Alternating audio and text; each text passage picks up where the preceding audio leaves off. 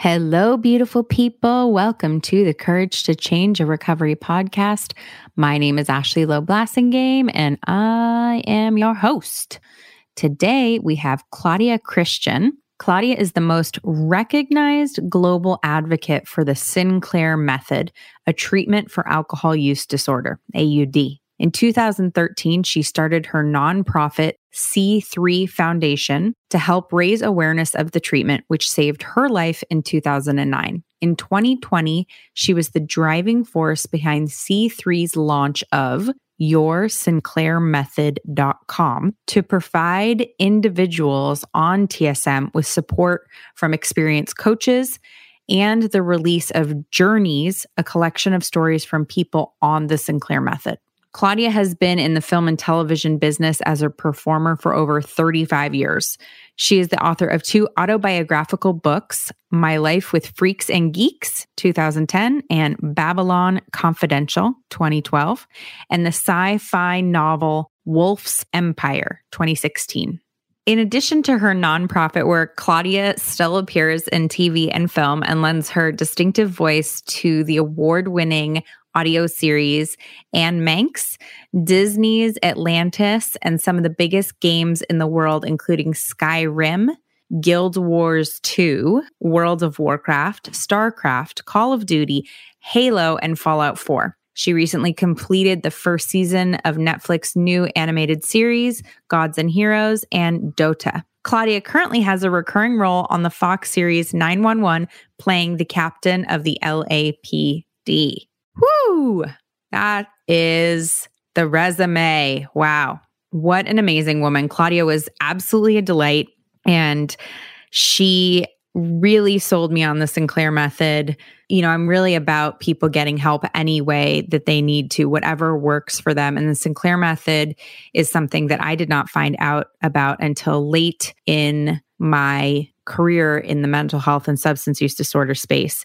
So I'm really excited for you guys to learn about the Sinclair method, what that can do for people, and the ability to bring choice back into drinking for some and to extinguish the need to drink for others. The Sinclair method is basically a way to extinguish the desire, the urges, the cravings of alcohol use. So you take a naltrexone pill an hour before you plan to drink. You wait that hour, then you drink the alcohol, and you do not have the same cravings. You're able to put it down. You don't have to finish the glass, the bottle, and it changes the neural pathways, the habitual pathways that you have formerly created back into more moderate use pathways. I'm doing a terrible job of explaining it. She will do a much better job.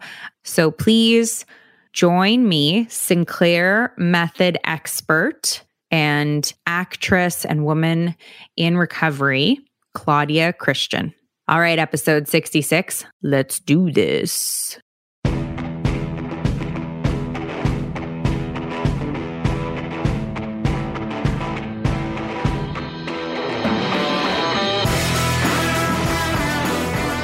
Claudia, welcome to the Courage to Change. Thank you so much for being here.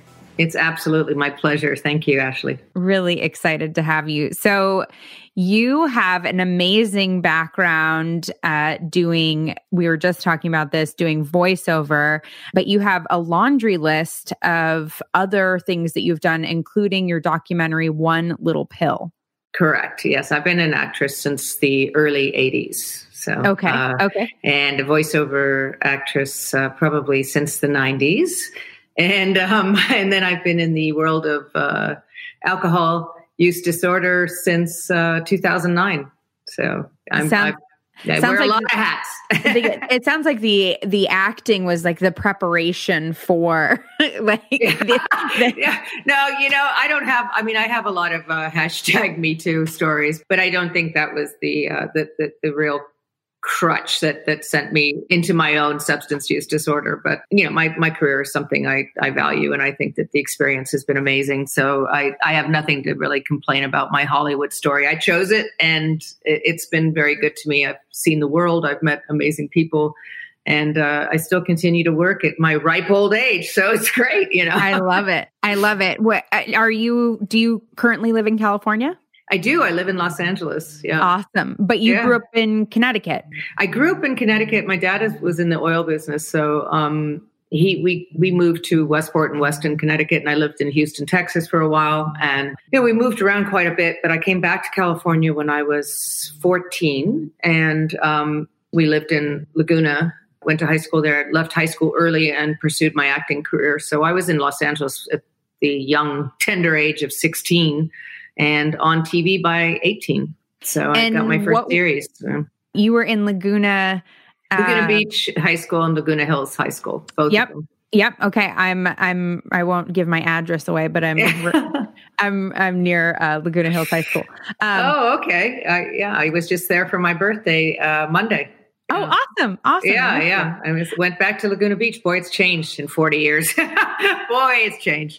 Yeah. But, so what was it like? What was your childhood like? When you describe your childhood, what was that like? Well, I think growing up in that era, and especially near the woods in Connecticut, and having more simple, people always say, "Oh, the good old times." Well, the simplicity of, I guess you would say, friendships that were made organically, really not the same pressures that kids have, not access to pornography and things like that. So I would say that there was a modicum of innocence there in some shape or form, but we had trauma. My brother was killed when I was 8.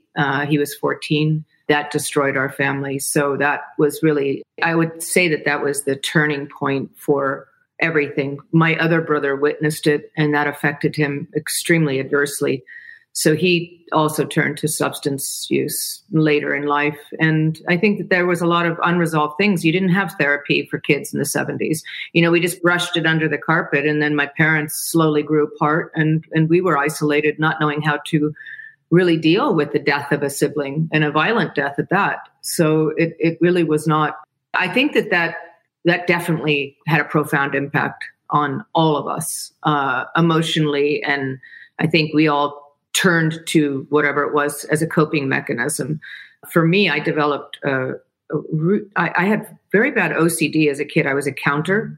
And that's something that I've really looked into over the past decade of working in the addiction world, is that a lot of people who have OCD and also eating disorders, I became anorexic as well, have a tendency to slide then into alcoholism or drug addiction. And it's really, and by the way, the vernacular, I'm sorry if I offend anybody, I use everything from alcohol use disorder, substance use disorder, misuse, addiction. I use all the words because I think the message is what's more important than the verbiage. So I apologize if I offend anybody, but I just speak from the heart. So I think that was definitely a trying time. But for me, when we finally my father got transferred to California, I saw it as sort of this beacon of hope, because I had been performing on stage for so many years, and I really loved it. It was the only time that I could feel in control, I guess. And by that point, the OCD had drifted away. I had not developed an eating disorder yet. So I was sort of in a safe place on stage. I could be heard. I could make people laugh, and it made me feel comfort. It made me feel, I guess it was escapism. I really think that that's what it was. It was escapism from the trauma that was not dealt with. And when I came to California, unfortunately, we moved into a house next to a pedophile. So I was at that point raped continuously for about a year until we moved away from him. So that, I'm sure, contributed to other issues later on in life.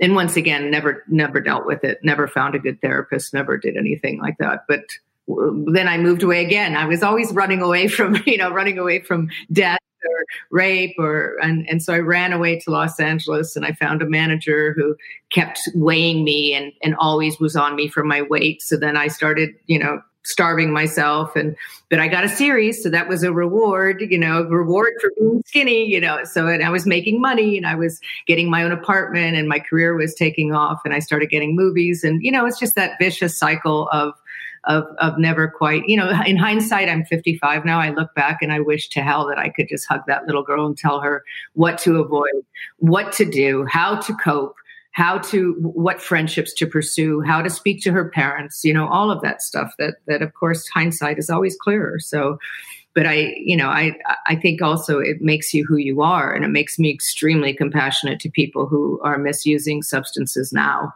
And I think that not having gone through that journey, I wouldn't be, of course, where I am today and able to give back to people and society. So the pain, I say this all the time, I would not change having been an alcoholic.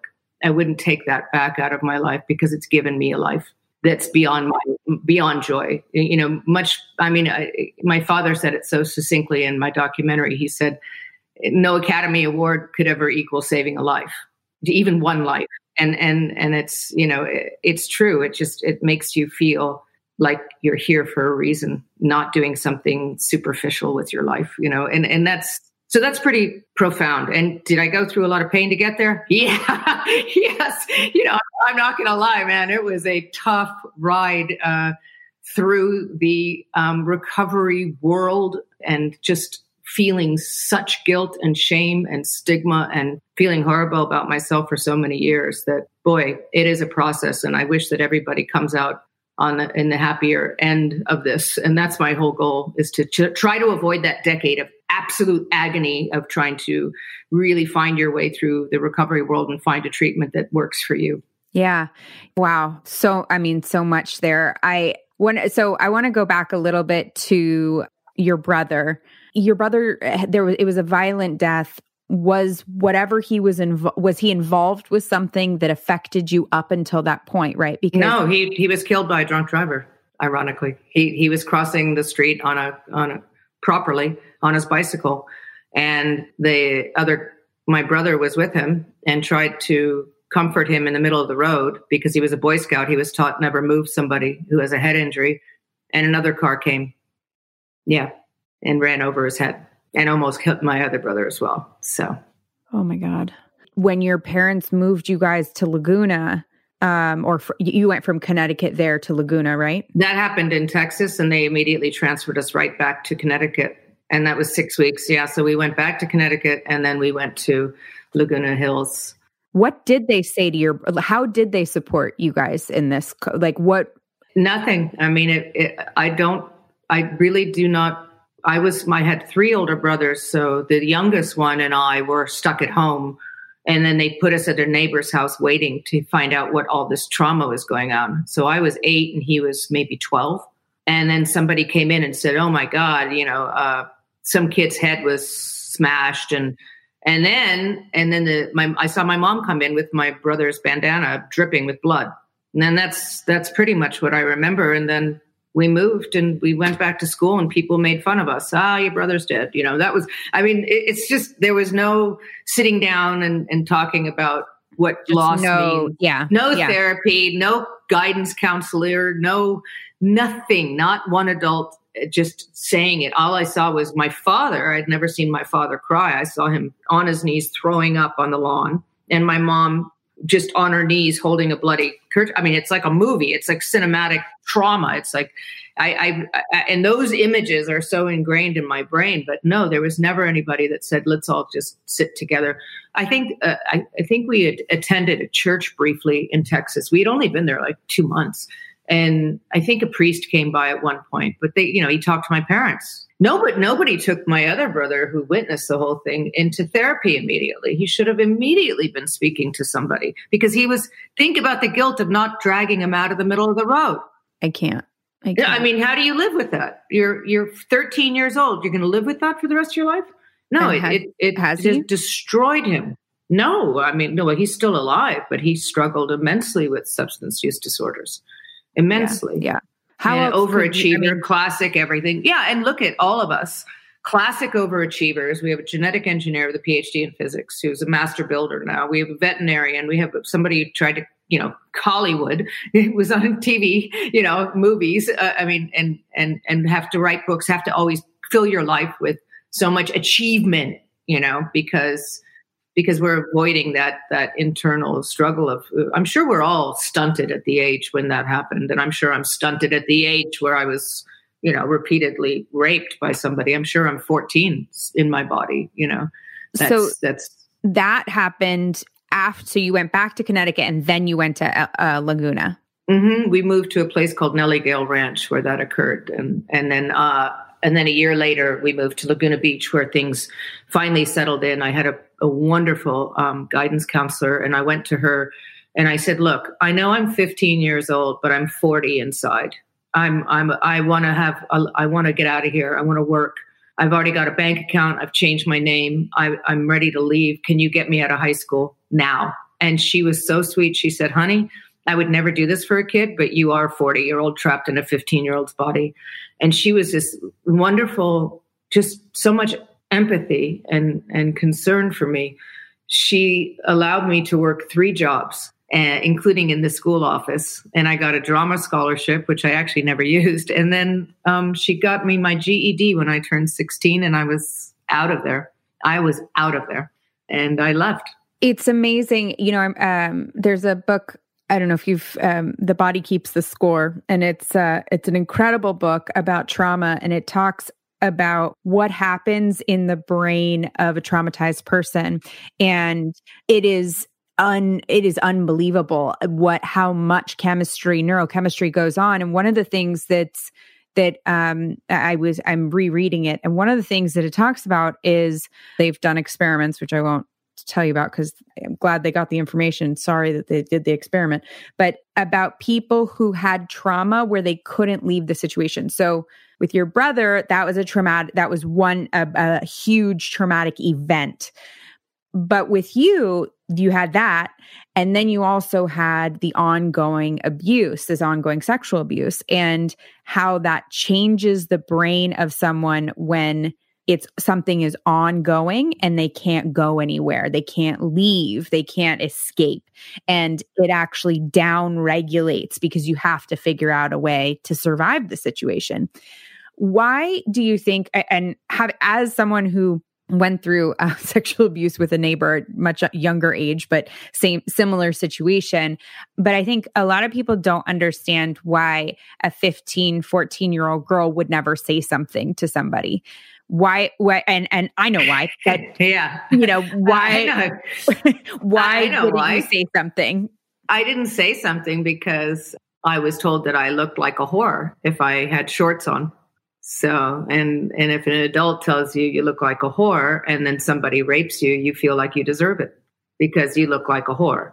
And mind you, I mean, when I say that, you know, I was a skinny little 14-year-old that wore shorts. I didn't have lascivious shorts on. I had a pair of shorts on and a tank top like a normal kid, you know, right. And no boobs, you know, I was tall and skinny, but that's, you know, that, and you're budding, you know, you're confused already with the new hormones and you're physiologically changing, and it's a scary time.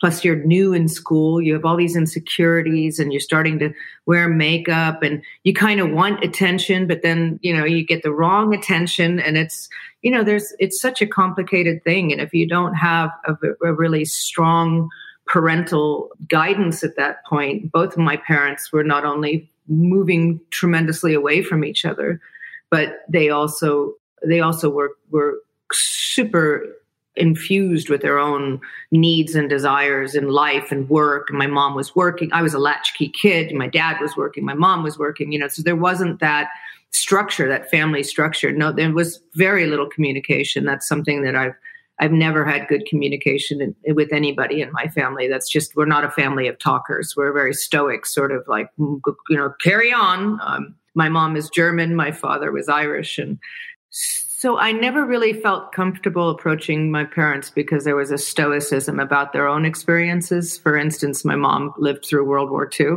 I mean, as a child, and was raped and lost, you know, friends and relatives. And so that was an extreme version of trauma. And my dad was sent to military school at the age of like 5. I mean, his parents were never around. So both of them had such difficult things to overcome themselves that I just sort of felt like, well, I should handle it the way they handle things. And I'll just keep it to myself because I felt shame. And I felt that it was partially my fault for roller skating in the neighborhood in shorts. I mean, seriously, it's like, you look back now and you're like, no, it's not your fault that, for wearing a pair of shorts. It's a person with a real problem. And I should have reported it because the man had a little girl. He had a daughter that was about 3 when he was doing this to me. So it always, later on in life, I felt really, really horrible about it. And I did come out to my dad when I was moving out of the house and moving up to Los Angeles. We were in a screaming match, and he was, saying, if you're going to be an actress, you're going to, you're get out of here, because he just wanted me to go to medical school or whatever, like the boys. He wanted me to get a real profession, as he put it. And I just came out. It just came out of my mouth. I said, and you didn't even protect me when the guy's name was raping me. And his face, I mean, he just dropped. He got a gun and he got in his car and he drove to the guy's house. And the guy wasn't there, but his wife was there. And my dad burst through the door and the woman looked at him and said, I know why you're here. Oh my God. Is that I talk about, oh my dramatic. God, that just gives me chills. I know. But once again, we didn't talk about it. My father passed on April 24th this year, and we still had never talked about it. I've never sat down with either of my parents and just said, I think that may have had something to do with, some of my actions later in life, because I denied it. I had always believed that addiction was completely biological and that this has nothing to do with it. Childhood trauma has nothing to do with it. It's a biological aspect. Your brain changes. You have the genetic predisposition. I had grandparents on both sides that were alcoholic.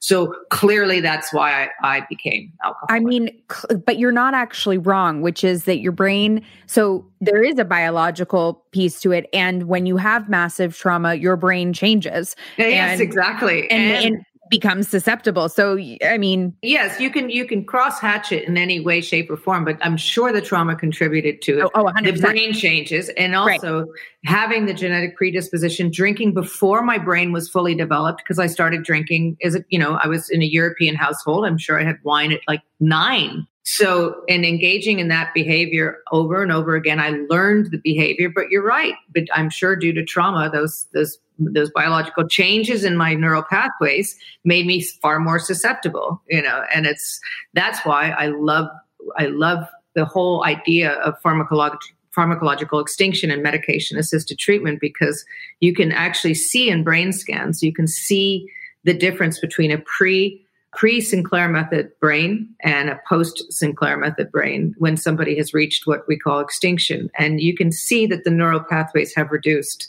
The neural pathways that are strengthened from endorphins that are released by alcohol they've gone from superhighways down to little country roads. It's just phenomenal. I mean, science is it's God.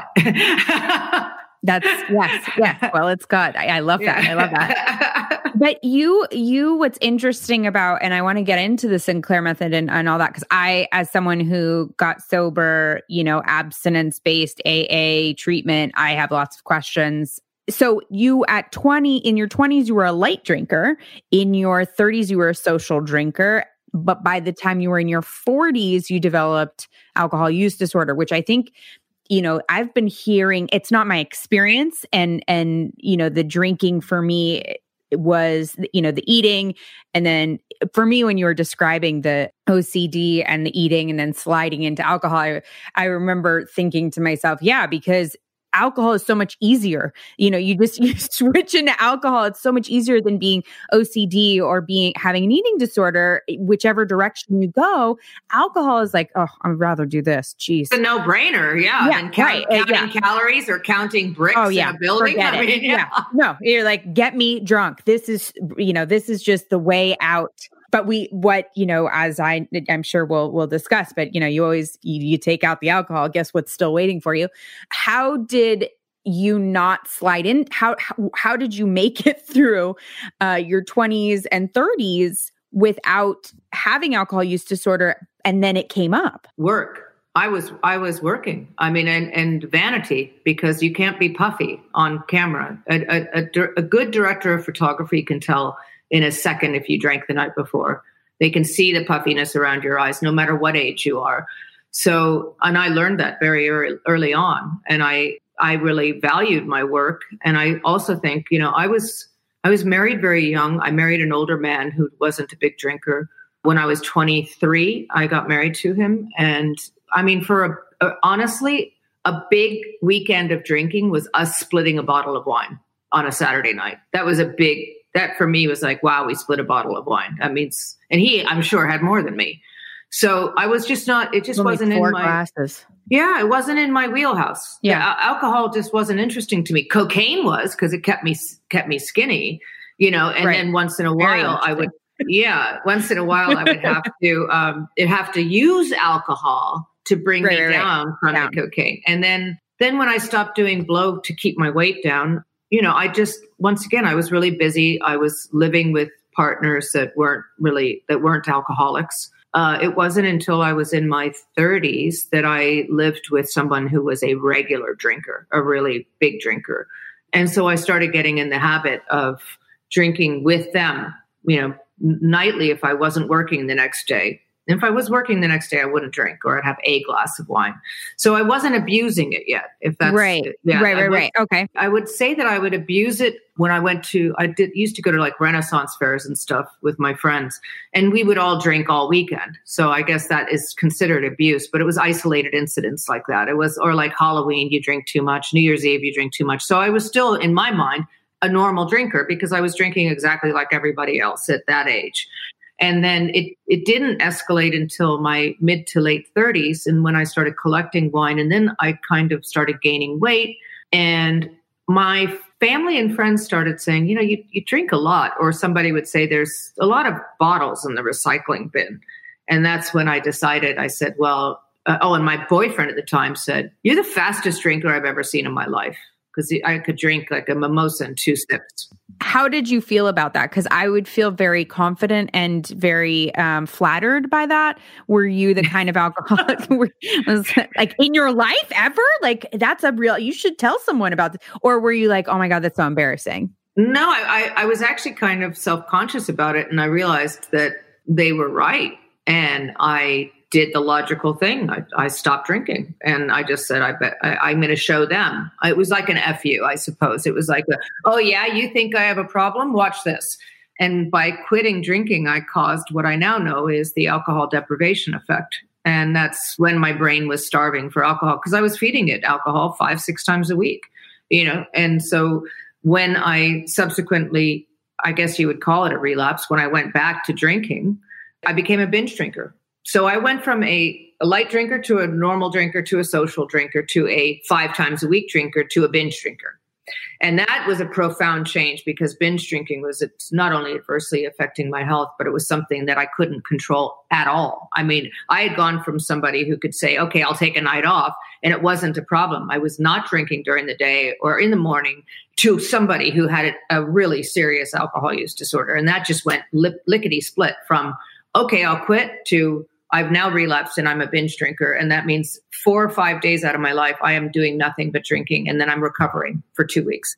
And so that was the scary thing. My life then at that point, and I believe I was about 38 years old, my life from that point was broken down into how many relapses did I have this year?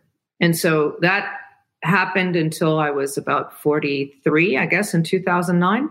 When I found the Sinclair method. But so for that amount of time, 5 years of my life was literally broken down by, and as a little interesting segue, every single relapse was when I was PMSing. So there's a hormonal connection as well, that especially in coaching women for the past 10 years, I found that postpartum, premenstrual, menopausal, perimenopausal, oh my God, this is when you drink. I literally tracked every single binge, and it was every single time I started drinking when I was PMSing. It's remarkable. And they've just come out with a paper recently about the hormone connection with women and drinking, just finally recently. So anyways, so I was basically relapsing, like maybe, I think the most I ever got was 10 or 11 months under my belt of sobriety. Were you, so during that 5 years, did you go to treatment? Oh yeah, I did. I did AA in multiple different meetings. I did one rehab stay in a place which was just a joke. I mean, it was really silly. I did cognitive behavioral therapy with a therapist who never worked with addiction, which was really stupid to pick her. I did hypnotherapy. I did vitamin therapy. You name it. I mean, I did anything that was accessible at the time that I had heard of. And when I was in treatment, nobody told me there were medications. They just wanted me to sit and talk about my feelings all day. And I could feel. I knew exactly my body. I was the 3-month honeymoon period of sobriety. I was literally a 3 to 4 monther. And after 3 to 4 months of sobriety, after a binge, I would start to crave and become mentally obsessed. And I knew that was coming. I just knew it was coming. That was my time frame of beauty, as I called it, like my honeymoon. I was in the pink cloud of sobriety and everything was great. And I was determined and motivated. And then the obsessive thoughts would click in again about drinking. Oh, I can't go there because I could. Oh, I can't see that person because maybe they'll drink. Oh, I smell alcohol. Oh, I can't go down that aisle in the supermarket because there's alcohol. And even though I was sober, I was a dry drunk, and I hate that term, but I mean, I was just obsessed with alcohol, whether I was drinking or not.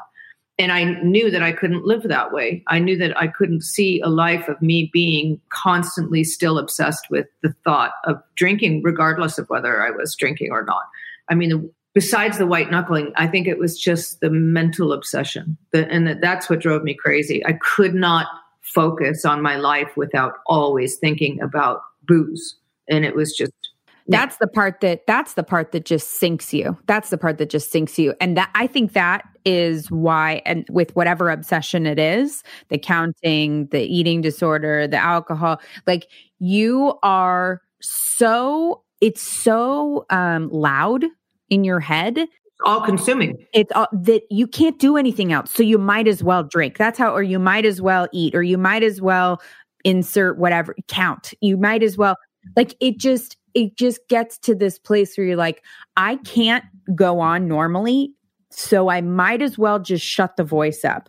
The problem is that it shuts it up for that short period of time and then it amplifies it, right? So, of course it does. Yeah. Know? I mean, if you finally relent and wash your hands for the 90th time that day, you have a moment of relief while you're washing your hands, but then it clicks right back up again. You got to wash your hands again. You know, it's, I mean, whatever.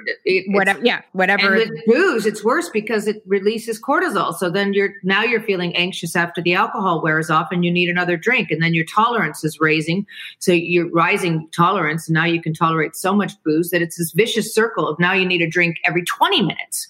Now you need a shot every 20 minutes because your tolerance is so high. And the second it starts to wear off, you start to feel withdrawal symptoms, which is anxiety and stress, and you can't function. And then you get to the point where I got to the point is literally I could not function without alcohol in my system. I would start to go into major withdrawal. That's where you get the handshakes and the horrible. I mean, oh my God, it's so weird. I was thinking about it the other day and I thought it's almost like it was a different person. And it is a different person. It's a person who has been taken over and hijacked. Your brain is hijacked. Your body is hijacked by this entity, which is addiction. And nobody else can understand it unless they've actually experienced the feeling of looking down on yourself and seeing yourself stealing alcohol from your local store. You are a grown-ass woman who is a professional with everything to lose, and you're putting a bottle of beer in your pants. I mean, who does this? Who does this? I mean, and then you drink it in the car and you throw it up because you're so poisoned. Your body's so poisoned. And then you drink the second one to keep it down. I mean, it's mouthwash, vanilla extract, anything. Anything. Rubbing alcohol. People drink, I mean, my God. Yeah. I love when you say that because you've probably heard this before, but so I thought I may be possessed. So that was like, I was like, maybe I'm possessed. Like maybe no, of course I'm not going to say that because I don't, then I'm like, great, I need an exorcism. Like, look, I've really gone and done it now. I need an exorcism. But one of the things it was for me when I figured out that I was an alcoholic, it was such a relief because I thought I was going to end up being committed. I was like, there is something in me that is not right. And the other thing I thought that I might be schizophrenic because I had makes you. Yeah, because I had voices, and I mean, they weren't like they were my voice. It was my voice. It was loud, and it was my sponsor's husband calls it K-fuck radio in your head. And and it's loud. And I remember finding out this is what alcoholism was and being relieved that it wasn't something I was going to need electroshock therapy or, oh yeah. I mean, I was like, I'm going away. I can't tell anybody about this. They're going to put me somewhere. Do you know how many alcoholics are misdiagnosed as bipolar because they're in the throes of alcohol? Yes. Me too. They put me on, although I was a teenager, they put me on lithium but I was detoxing from cocaine. I couldn't tell them about that. But I mean, it's like, yeah, I'm up and down because I'm drinking and using. Yeah, exactly. And then when you're high, my family all thought I was bipolar because when I was in the midst of a drinking binge, I would be, effervescent and high and fluid and talking a lot. And then when I was, of course, sober, I'm my normal kind of shy self with strangers. So they thought, oh, she's definitely, something's wrong with her mentally. And I tried to explain over the years, no, you're seeing somebody in the throes of alcoholism. That's what you're seeing. Highs and lows. I'm not bipolar. I've never had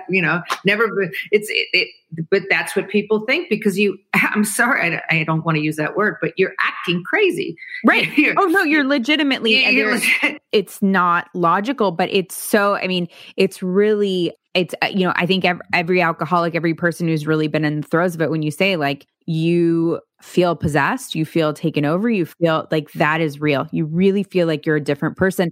And I hallucinated too. Yeah. Yeah. I totally hallucinated on booze. People see us that way too. Yeah. The Dr. Jekyll, Mr. Hyde, like that whole thing. And so you go in and out of different types of programs, and then you find this. How do you find the Sinclair method? I went to in 2009. I was coming off of a really bad binge, and I did what I always do, which is cold turkey, and I started to stroke out sort of at home. I couldn't move. I couldn't get dressed or anything, so I called a friend, and she took me to a medical detox, which was my only medical detox that I've ever done. And it was horrific. It was so awful, demeaning, horrible. They eventually gave me a medication to bring me, to stop shaking. Because I was literally like, I couldn't even hold the pen. It was so bad. And they finally, hours later, gave me a medication. And I guess it must have been Valium or something. And I totally sorted me out. I mean, had I known then what I know now, I would have kept gabapentin in the house and I would have been fine, or something. And I would have been absolutely fine through my withdrawal, or I would have tapered off alcohol, which is far safer, but instead I just went cold turkey, and it was horrible. I didn't know any better. Think of all the brain cells that were killed. Anyway, so I checked myself out immediately because I felt 100% better. And I'm a cockroach. It's like, they gave me one Valium. I was like, okay, I'm sorted. I want to go. Yeah, right. So I was not going to spend the night there. So I checked myself out, and on the way out, I grabbed a whole bunch of flyers because I was just desperate for maybe there's something new. And one of them was the shot for Vivitrol. And I took the pamphlet home and I read it, and it said it would get rid of cravings. And so I called the treatment center back again, and I said, I left a message. They didn't answer. And I said, I wanted to get that shot. And it was really expensive, but I thought, I was desperate. I was, because I knew what was going to happen. I would stay sober for 3 months, and then I would go right back to, and this time I would die because this was such a bad relapse. So I started researching because they did not call me back. It was almost divine intervention. It was weird. They never called me back, and days went by, and I thought, okay, I've got like 3 months to sort this because I know I'm going to relapse again, maybe even sooner. So I researched Vivitrol. I found out it was naltrexone, and then I researched naltrexone, and up popped a book called The Cure for Alcoholism. And I'm like, yeah, right. Cure for Alcoholism. Dr. Roy Escapa. And I thought, this is a load of horse donkey, I clicked on it and they had a couple free pages to read. So I started reading it and I said, oh my God, this makes total sense. I come from a family of researchers and physicists and I just thought, this is science and it really makes sense. So then became my hurdle of getting naltrexone. And that's when I called my GP and I said, I need an appointment. I went down there with the book that arrived, I got the book and I said, here, I want to try this method. And he just looked at me, he said, I'm not prescribing you an opiate. You just go to AA. And I said, it's not an opiate. It's an opiate blocker. He said, I don't care what it is. You don't exchange a medication for a drug for a drug. And I was like, it's not addictive. It's not fun. And I was trying to explain to him what this was. I said, it's not, they already use it, but they use it with abstinence. And I just want to do this. And he said, I'm not giving it to you. So I ordered it from a pharmacy online. I had never done that before. I put my credit card in. I thought I was going to be arrested. I thought, oh my God, this is illegal, but I was so desperate. Right. 6 weeks later, it still didn't arrive. So I called this pharmacy in India and I'm crying on the phone going, this is a life or death situation. I'm crying. I'm literally screaming at them. It's been 6 weeks. At this point, I'm starting to feel the cravings kick in. And they apologized and they said, we'll get another package out to you. And then that next day, the original package arrived at my box. And I was feeling like, oh, thank God. So I never forget this. It's so funny. I've lost so many memories due to drinking in my life, but I never forget this. I picked up the package and I went to Trader Joe's and I bought a bottle of red wine and I was eating meat back then. So I bought a steak. I was PMSing and I bought that stuff. And I had not had alcohol in my house for eons. And I went back to my house and I literally just said a prayer and I made myself dinner and I took the pill. I waited an hour just like you're supposed to. And I felt really weird. I felt spaced out because my body was so clean and I felt kind of loopy, but I just persevered. I started eating my steak. I poured myself a glass of wine and I couldn't even finish it. I drank like maybe an inch. And I thought, okay, that was weird.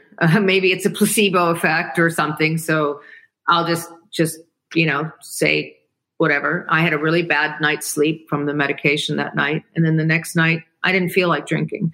And then the next night, I did feel like drinking. So I did it again with the same bottle of wine so that I had poured it back in. Now there's still like, 3/4 of a bottle at least. I drank like nothing, like a little inch of it. So I poured another glass of wine, the same bottle, and I drank that. And I drank a second glass. And did you take the medication? Yeah, no, of course. Yeah, I took the medication. I waited an hour. I did the same routine over again. Took the medication like 5, had a drink at 6 p.m. I did it fastidiously because I was so concerned that I would spiral into a binge, that it wasn't working. So I did it again. I drank 2 glasses of wine and I honestly didn't want any more. And I thought, well, that's amazing. There was still wine left in the bottom of the bottle, which is unheard of. I mean, I never had a half empty bottle of wine in my home for years. So I put the bottle back in the kitchen. And then the next night I took a pill, waited an hour and I finished that bottle of wine. And that was it. And then I didn't drink for like a week. And I thought, this is just too good to be true. And it kept improving from then. I would go out. I was really careful. I mean, I had like my pills everywhere in the wallet and this in the car with my friends. I mean, I was paranoid and I just cautiously kept, just thinking to myself is, oh my God, I have control, which is so weird. I have control. And I wasn't really thinking about, I would plan it. So yes, I was thinking, which is much falls into anorexia and OCD. I was planning every drinking session, like, oh, okay, Thursday night, I'll allow myself to take a pill. And I'm sure that was feeding the addiction in my brain as well, because hiding is a thrill, planning is a thrill, all the mechanisms of the ritual of using any substance is a thrill. The wine glass, the opening of the cork, that all releases endorphins and dopamine. So we know that. But at the time, I didn't know. I was just so thrilled that this was working.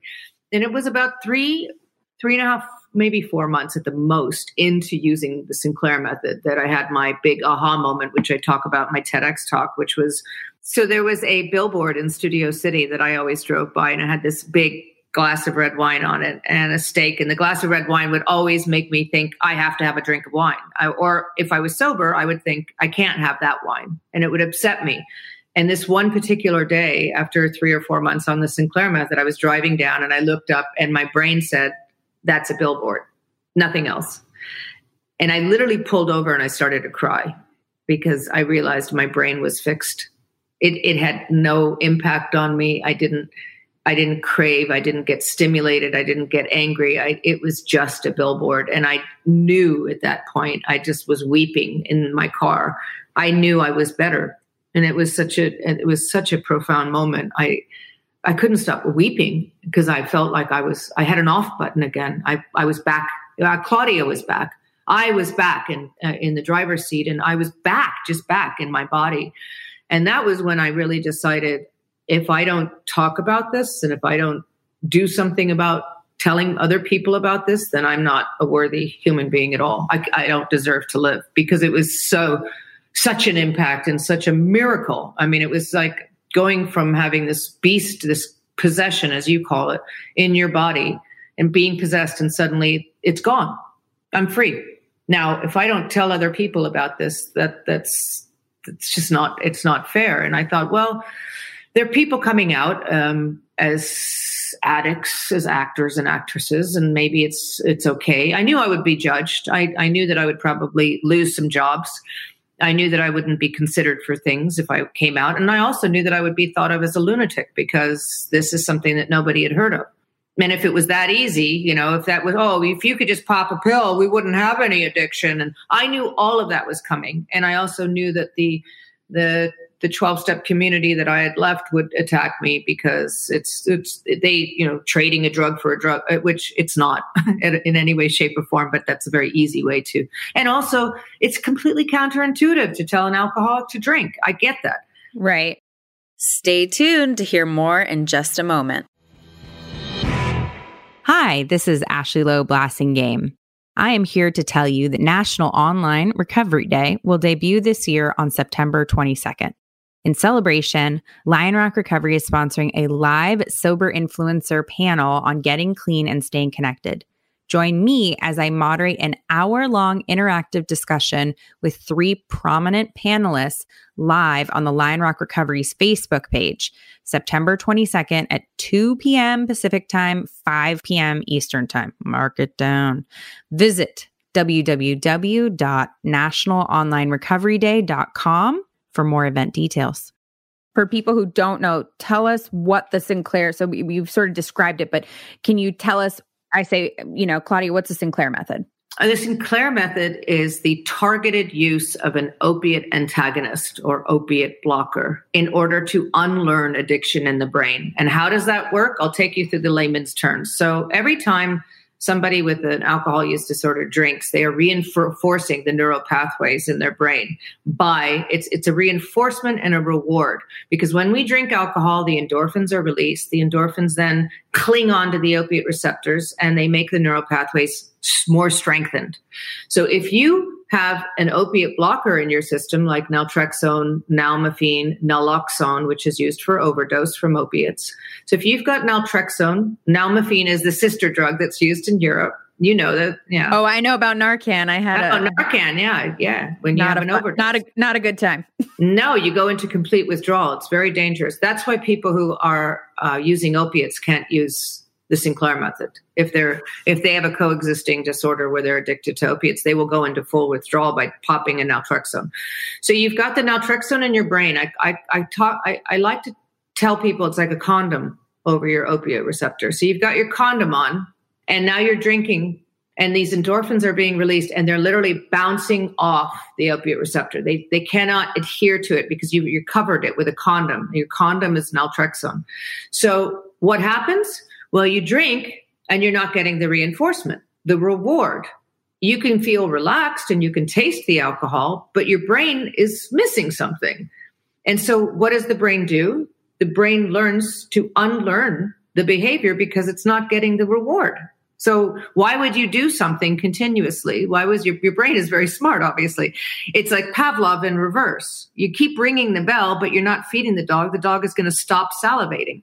So if I keep drinking and my brain is not getting the reinforcement or the reward, or the endorphin release, then why should I keep drinking? You become disinterested. I like to tell people, you don't give up alcohol. Alcohol gives you up. So that's what happens on the Sinclair method is slowly but surely you start to drink less. You start to think about alcohol less. You obsess about it less. And now that I know so much about it, I also change their behavior at the same time. There's no more hiding. There's no more lying about alcohol. You're drinking out in the open in front of your loved ones. You're tracking your drinks. You're keeping a drink log so you understand units. You are also accountable. You're also hopefully doing some coaching or some therapy and changing your life habits. Because if you pop an naltrexone and you're still drinking out of the same glass and in the same chair, watching the same Netflix show, you're not changing your habits.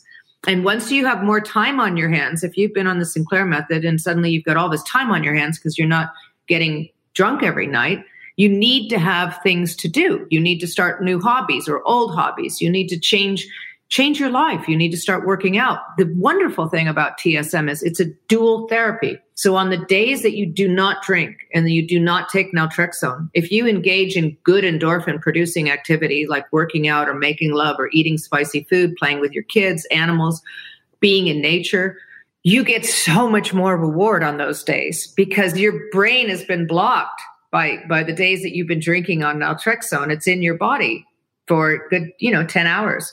So on those days, your endorphin levels have been blocked from the alcohol. And now your brain is kind of starved for it. So if you go on a beautiful walk or jump in the ocean or make love to the person you're with or eat a beautiful meal or cook or play an instrument, you're going to feel high in a good way. So it really is a dual therapy, which is something I didn't understand in the beginning when I was doing it. I was just fastidious about compliance.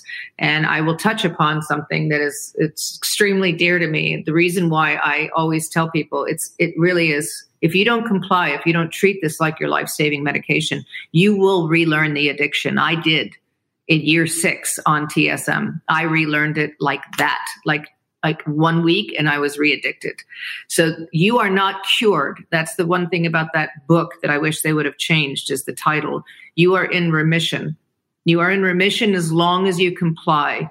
There is no cure. It will be a little thing in the back of your brain that if you feed it alcohol unprotected by naltrexone, that thing will grow again and you will become re-addicted. It may take you a day. It might take you a year, but you will become re-addicted. So I have a question about that. So is the goal, when you do TSM, the Sinclair method, are you able to drink moderately? So when you say year 6, does that mean 6 years without drinking or 6 years drinking normally? Like a normal person.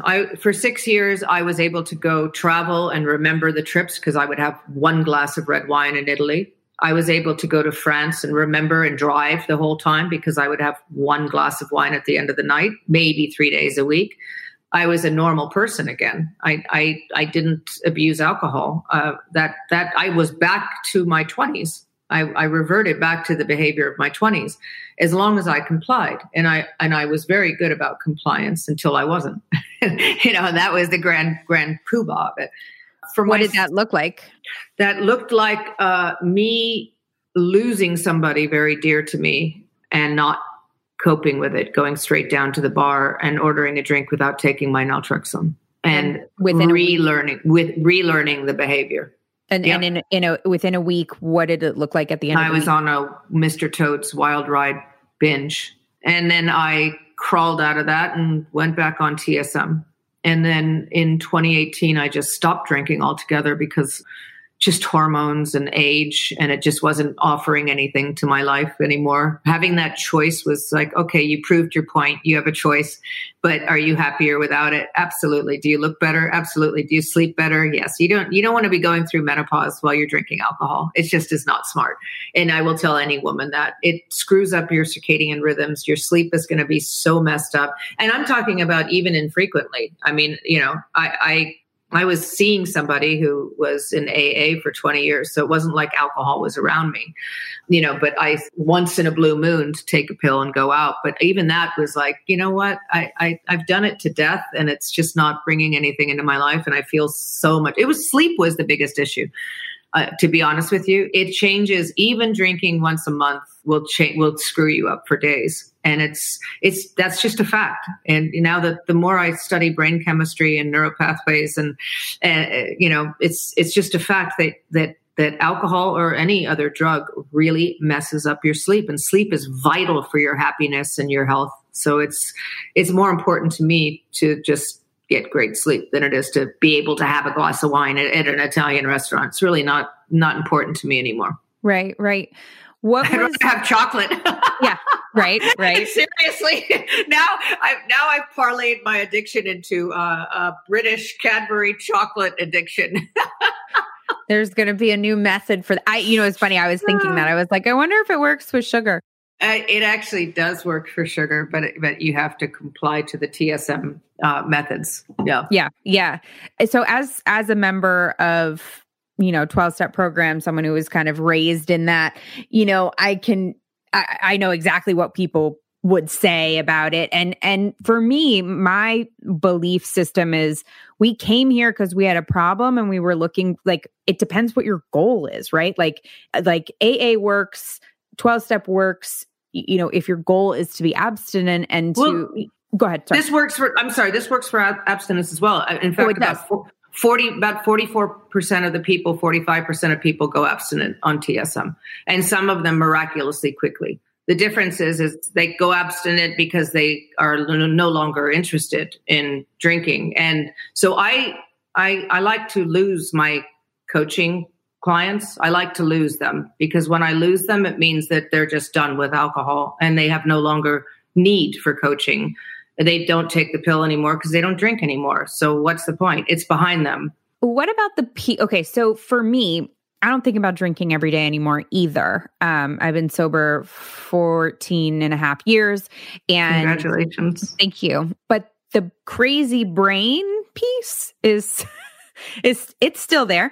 My husband would attest. And how one of the greatest gifts I've gotten from recovery, forget what kind of recovery, forget, it doesn't matter what program you're doing, but from recovering is the mental support, the community support, the mental support, the ongoing self-exploration and accountability. One of the things that when I look at the Sinclair method, the way that you describe it, and someone says, I'm just not interested anymore, that's great. But to me, for my life, I would be missing out on so much if I had just been uninterested anymore because of what I've had to do to stay sober. What do you think of that?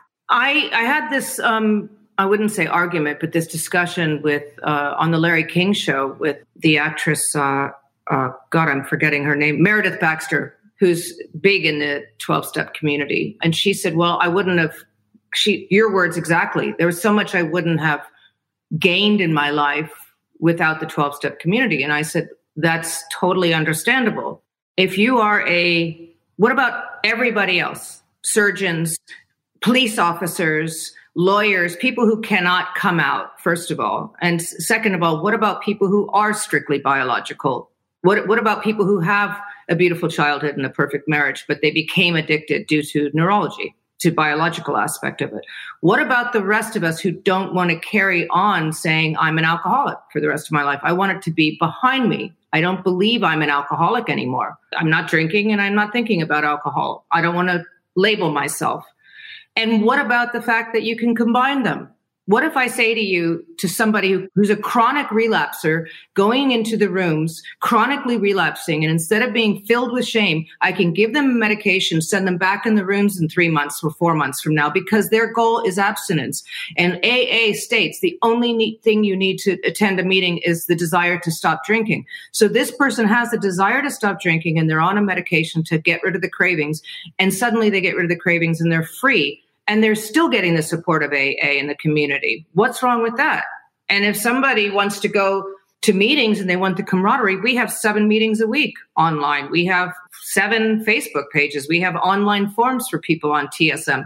We have coaches. We have a whole coaching page. We have telemedicine companies throughout the entire United States offering comprehensive programs with cognitive behavioral therapy and medications. And if naltrexone doesn't work for you, try something else. It's what I believe in is everything. I believe in it all. If AA works for you, fabulous. If baclofen worked for you, wonderful. If naltrexone with abstinence works for you, I'm thrilled for you. What I don't believe in is a my way or highway attitude about any treatment for any substance use disorder, because that is an archaic standpoint, and it's also barbaric, and it is inhumane, because not everybody is helped by the current paradigm, period. If they were helped by the current paradigm and the current offerings, we wouldn't have deaths progressing at a rapid pace. We wouldn't have substance use disorders escalating, especially during COVID-19.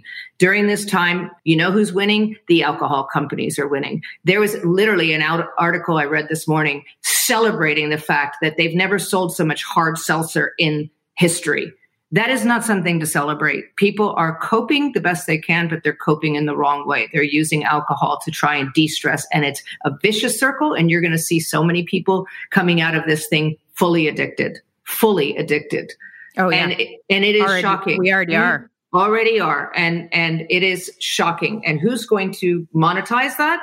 Alcohol companies and rehab facilities. All I'm here to say is there's another option. I'm not judging anybody's way of recovering. I'm simply saying it is their right to know every single option, every medication, every therapeutics, every rehab, everything. We should all be enlightened and educated. Yes, I agree. I 100% agree. And I do agree with you. Here's my one piece is that I think that people, I think that as long as you be one uses their alcohol problem or whatever, insert whatever problem to gain new coping skills, new habits to look inward, then it's and obviously in terms of, you know, making their life more manageable with the actual substance. My piece is the one place that there's one outcome that I think is good. I don't think it's optimal. And that one outcome that's good, but in my opinion, not optimal, is simply stopping and not doing any internal work. That's the only one that where I say, yeah, you know, you got there for a reason. Of course. I don't care if you have to go meditate in a forest, you go to church, you Sinclair meetings, you're coaching, whatever. It doesn't matter. You know, AA had to work for me because I was going to die, but I didn't believe anything that was going on. I just didn't have a choice. Like I literally, and kind of like you talked about, like there were no other options. And I took what was there. I was so miserable. I took what was there and they say like, take what you like and leave the rest. And I did that. I was like, I don't know what you're talking about with the God stuff. I don't care. Fine, whatever. And I took what I could and I reinterpreted it for myself so that I could get through it. And then it became whatever for me. And so I totally get. I mean, I relapsed many, many times because I was like, I'm not doing that shit. So I totally get it not working for everybody, it not being the only option, completely understand that. The only place where I say to people is, it's so important to do some work, whether it's, any kind of support. That's the piece that I just harp on. We see tremendous results with people who combine it with anything from coaching to cognitive behavioral therapy to psychotherapy. But let me ask you this. Wouldn't it be easier to listen to your therapist and really, really hear what they're saying if you don't have cravings?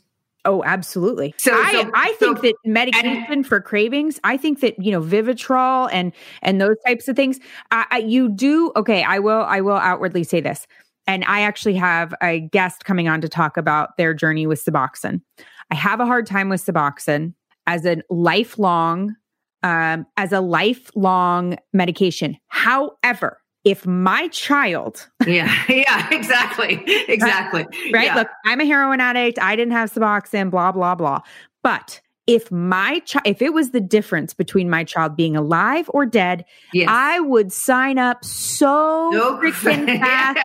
Yeah. You know what I mean? So I guess I just would say I wouldn't normally think it would be first resort. I would think it would be more of like a last resort thing, and to see if someone can develop coping skills without it. But I would, if it was my child, I would jump on any bandwagon that would save their life. I would have no stance as long as it helps them live. So I know that. And I really do think what you're telling people and going out and telling people about this option is so important, because I had never heard of it. I had never heard, no one ever told me.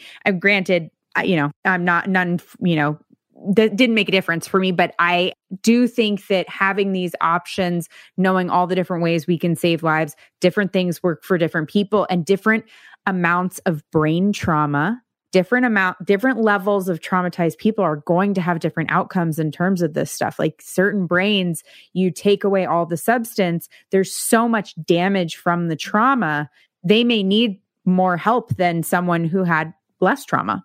Absolutely. And I always, as I said, the statistics show, we've done casual research. So anecdotally, people who have support do so much better. And that's on every level. People who have family and friends, loved ones, people who do attend our meetings, everybody does better if they're accountable, and you also have to be motivated. If you're not motivated to take the tablet and wait an hour, then I can't force you to do TSM. This is not for somebody whose wife is sending their husband to me. I can't force the husband to do TSM. This is somebody who's tried everything else, who needs privacy in their treatment. There's certain types of personalities that work really well with this. Some people who look at it so like a scientific experiment. They take the pill and then they start taking guitar lessons. They join the classes that we have.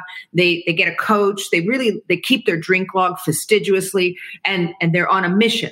They are motivated to decrease and then maybe even stop drinking. And those are the people who do really, really well. But once again, you have to have the motivation. If you don't comply, this ain't going to work. It's like in AA. If you don't show up, it's not going to stick.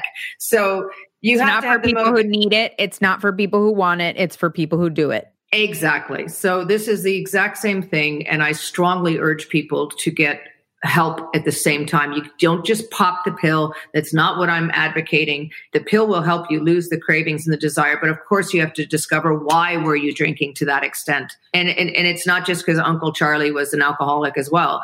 There is a combination of factors that you need to address in your life, and you have to change things. You have to change your friendships. You have to put boundaries up as a woman and a man, a youngster. I deal with people, youngster, that's a funny word. I deal with people who are 20. They have to be able to say to their friends, look, this is my boundary. We don't need to do activities that involve alcohol every time we get together. And these are all things that you learn and grow. But in the meantime, I want to get rid of that obsession in their brain. I want them to stop thinking about booze and having that alcohol control their lives so much. And so in that regard, it helps. But yeah, by all means, everybody needs a comprehensive program to deal with this, because it is a comprehensive issue. It affects you holistically. Holistically, it's everything. You need to love yourself. You need to really understand your relationships, your triggers. That's another thing, is it triggers, If you don't understand why you drink around your mom, well, you better find out why. You better dive deep and really understand why. Because even if you do get the control of the drinking under control, you haven't dealt with the reasons why you drink around her, Right. Exactly. What about Vivitrol? So with Vivitrol, they give shots that can last a month and help reduce cravings. How is that different?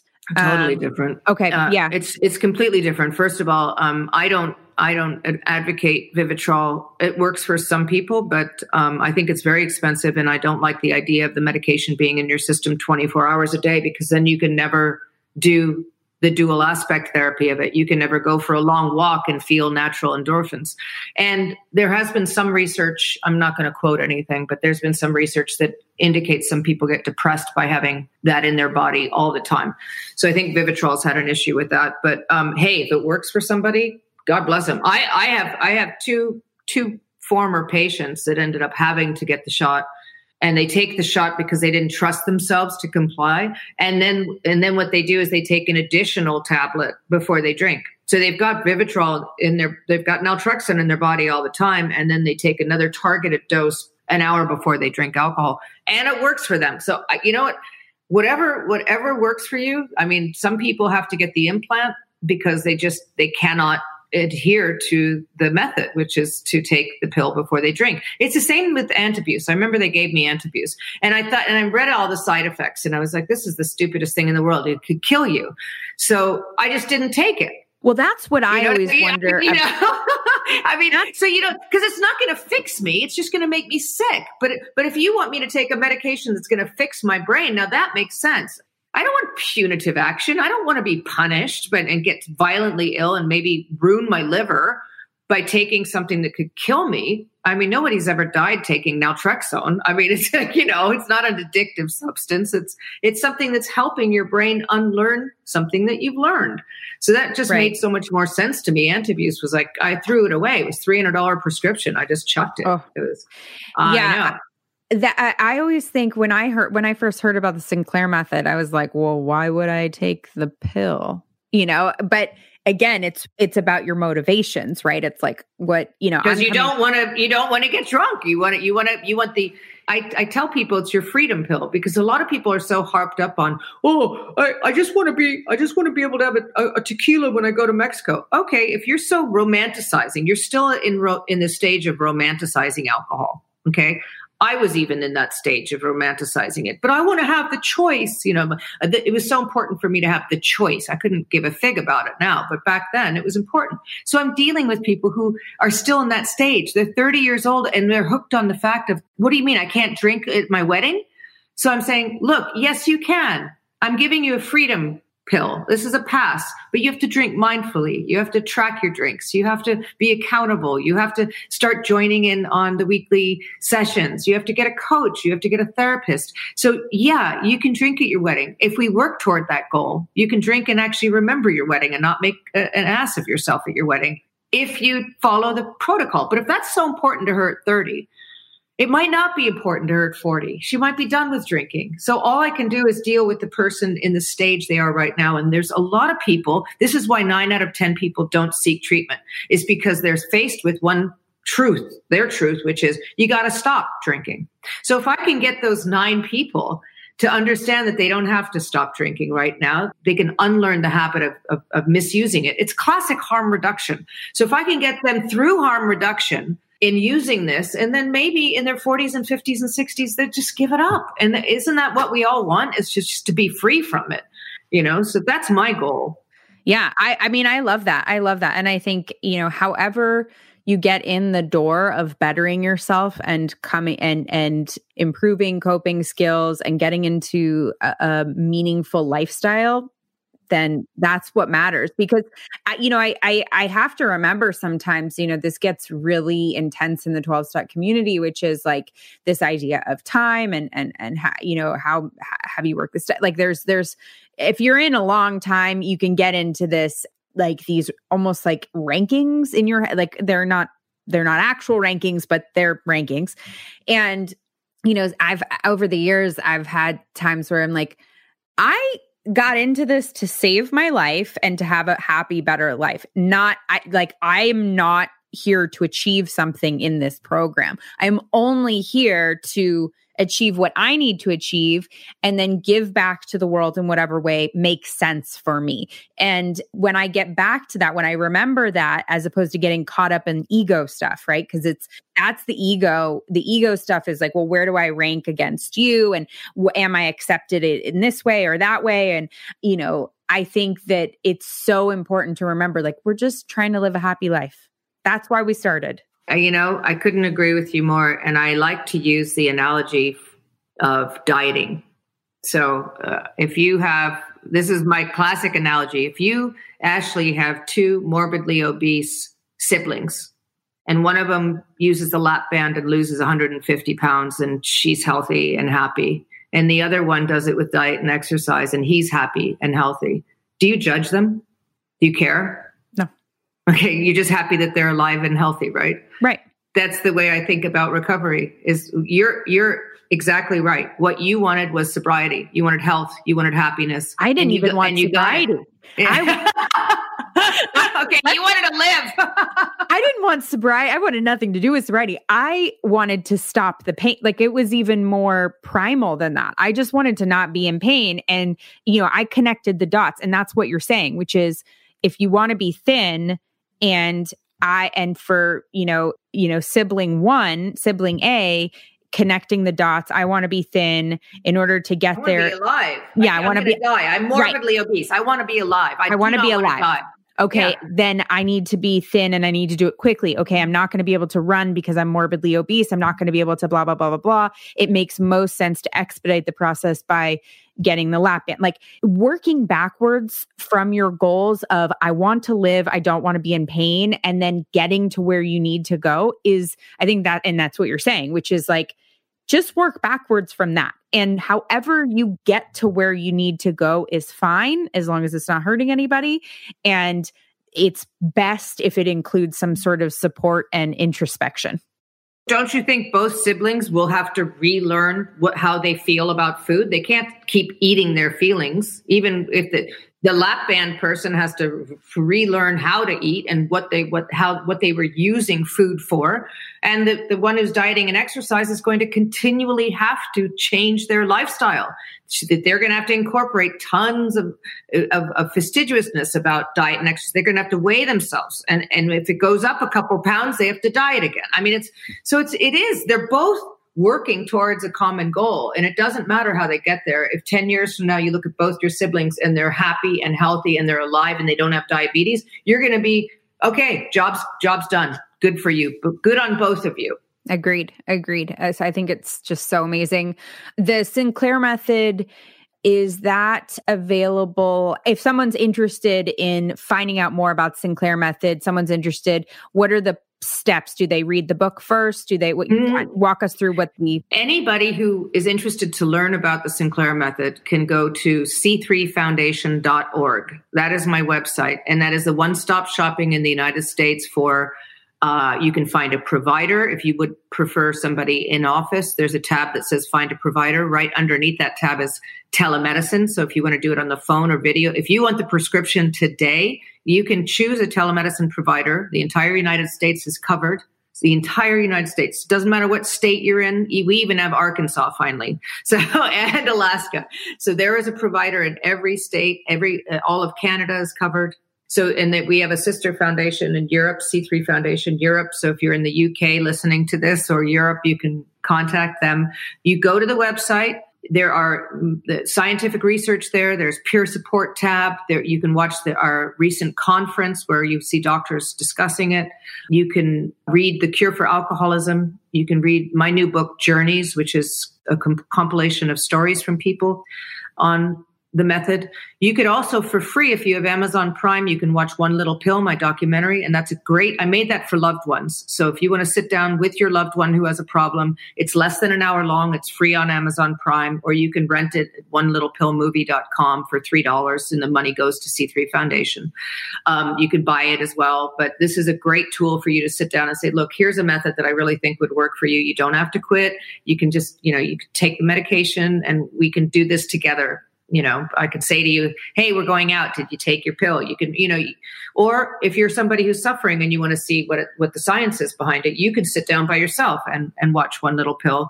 My TED Talk is also a good opening line for somebody saying, look, I saw this actress talking about this method and she was on it for a decade and look, it worked for her. Can you watch this and let me know if you'll support me in this? You can also go to your GP and say, look, it's the entire United States is covered by doctors. I don't want to go to a different doctor. I want to go to you. And on my website is a specific tab for doctors. So the doctor can go there and see all of the paperwork, all of the FDA approvals, all of the research and everything in one stop that's specifically for doctors. And they can say, oh, my patient would like to try this method. I want to support them in doing that. So that's really the way to do it. There's enough information now. Does insurance cover the medication? It does. Yes. It's an FDA-approved, non-addictive, declassified medication that's been approved since 1994 for the use in alcohol misuse. So Yeah, insurance covers it. I think it's about, when I still got it years ago, it was $10 for 30 pills. I know some people that it's free for them. If you were to purchase it and pay for it, actually have to pay for it, I think it's still around $1 a pill, which if you think about it, especially because the more you take it, the more often you take it, the less you're going to end up taking it. Obviously down the line, you might take it once a week. It's certainly worth it. So for a few $100s, you can really get your drinking under control. It's worth it. Yeah. But as I said before, there's comprehensive telemedicine programs. There's companies all throughout the United States that will create a program for you. They have breathalyzers. We have drink logs that you can download onto your phone for free. There's free peer support. It's really, there's a whole community out there of people on TSM now, young and old. So it's not like when I started, when there was nobody in the United States that knew about it or supported it. So right now you're in a really good position to do TSM. Yeah. And we also offer a moderation management program, and our therapist that runs it is Michelle Perron, who she is just... Oh, she's on my coaching page. Yeah. Michelle Perron. Michelle's, yeah. So she runs Lion Rock Recovery's moderation management program, and she's just all about it and loves it, and talks about how many lives it's helped and saved, and really. And there you go. There's a perfect example of somebody doing it in combination with a therapist. So exactly. And it really for the accountability, the mindfulness, and to learn all the tools about how to handle triggers. That's where you get the best outcome, by combining the medication with a treatment program, a comprehensive treatment program. As we said, holistic. It's a mind-body experience, addiction. It's not just about popping a pill. It's not just about going to a meeting. You have to do the whole work around the whole mind and body, and heal your brain with diet and supplements. There's so many things. Exercise is imperative when you're in recovery. Imperative. Yep. Yeah. It's huge. Well, I am so grateful for your time and for what you're doing and getting the message out, and willing to go and come up against the 12-step community, who I'm sure have been a formidable opponent. Oh, Lord. You know what? I always say, let's just combine forces. Come on, give me all your chronic relapsers. Let me send them back to you with no cravings, and let's combine it. It's up to the individual. If you love the camaraderie of AA, that's great. If you want to get rid of your cravings, that you can be on TSM and still attend meetings, because your goal is abstinence. So we can all live and work together. I know that. Yes. Well, we started, and I helped write it, a program, a peer support program called Community. And it is for people in any type of recovery in any way, shape, or form. It's for people who are using Suboxone, using, Sinclair method, I whatever heard about that. Yeah. And so that is, and the impetus for that was that I know so many people who have been shunned in one way or another for not having, the perfect, whatever the perfect recovery is or looks like, and have sought out other things, and they haven't been robust enough. And so a group of 3 of us, clinicians, people in 12-step, like we took, and who are into, all sorts of other things and have been in lots of different programs, we have taken our collective, experiences and ideas and put that into something that's like, we don't care what you're doing. The key to recovery is about creating community, self-reflection, self-care, self-love, and being a better person and giving back, period. Doesn't matter what you're recovering from, and you're welcome here. I love that. I'm going to send people to community, because, I think that I don't care if you used ayahuasca to get better. I don't care if you ate grapefruits for a year and you're sober now. Great. Right. Well, exactly. We've forgotten, I think in treatment purity, we've become puritanical, which is just, there's all sorts of jokes there back to, Christian Bible stuff. But that aside, we have forgotten the point. We've lost the plot. And the plot is to help people. Right. We got to get back. back there, right? We got to get back to here's the smorgasbord of things that find what works for you and get better. Exactly. I couldn't agree with you more. And I appreciate you having me on the show so I could maybe reach those in need that have tried a lot of things and maybe didn't know about this. So I really appreciate that. Yeah, absolutely. So c3foundation.com or c3.com? .org. Yeah. .org. C3foundation.org. And the 3 is spelled out. But if they just put Claudia Christian or C3 or the Sinclair method, they'll find me. Okay. They'll find my TED Talk, and One Little Pill is on Amazon Prime for free. We're going to put everything in the show notes. So if you are listening and you want to go back and you can't remember any of this stuff because you're driving or what have you, it's all in the show notes. That's wonderful. Thank you, Ashley. Appreciate it. Thanks for being here. I deeply appreciate it. You have a beautiful day, and thanks for having me. Thank you. This podcast is sponsored by Lion Rock Recovery. Lion Rock provides online substance abuse counseling where clients can get help from the privacy of their own home. They are accredited by the Joint Commission, and sessions are private, affordable, and user-friendly. Call their free helpline at 800-258-6550 or visit www.lionrockrecovery.com for more information.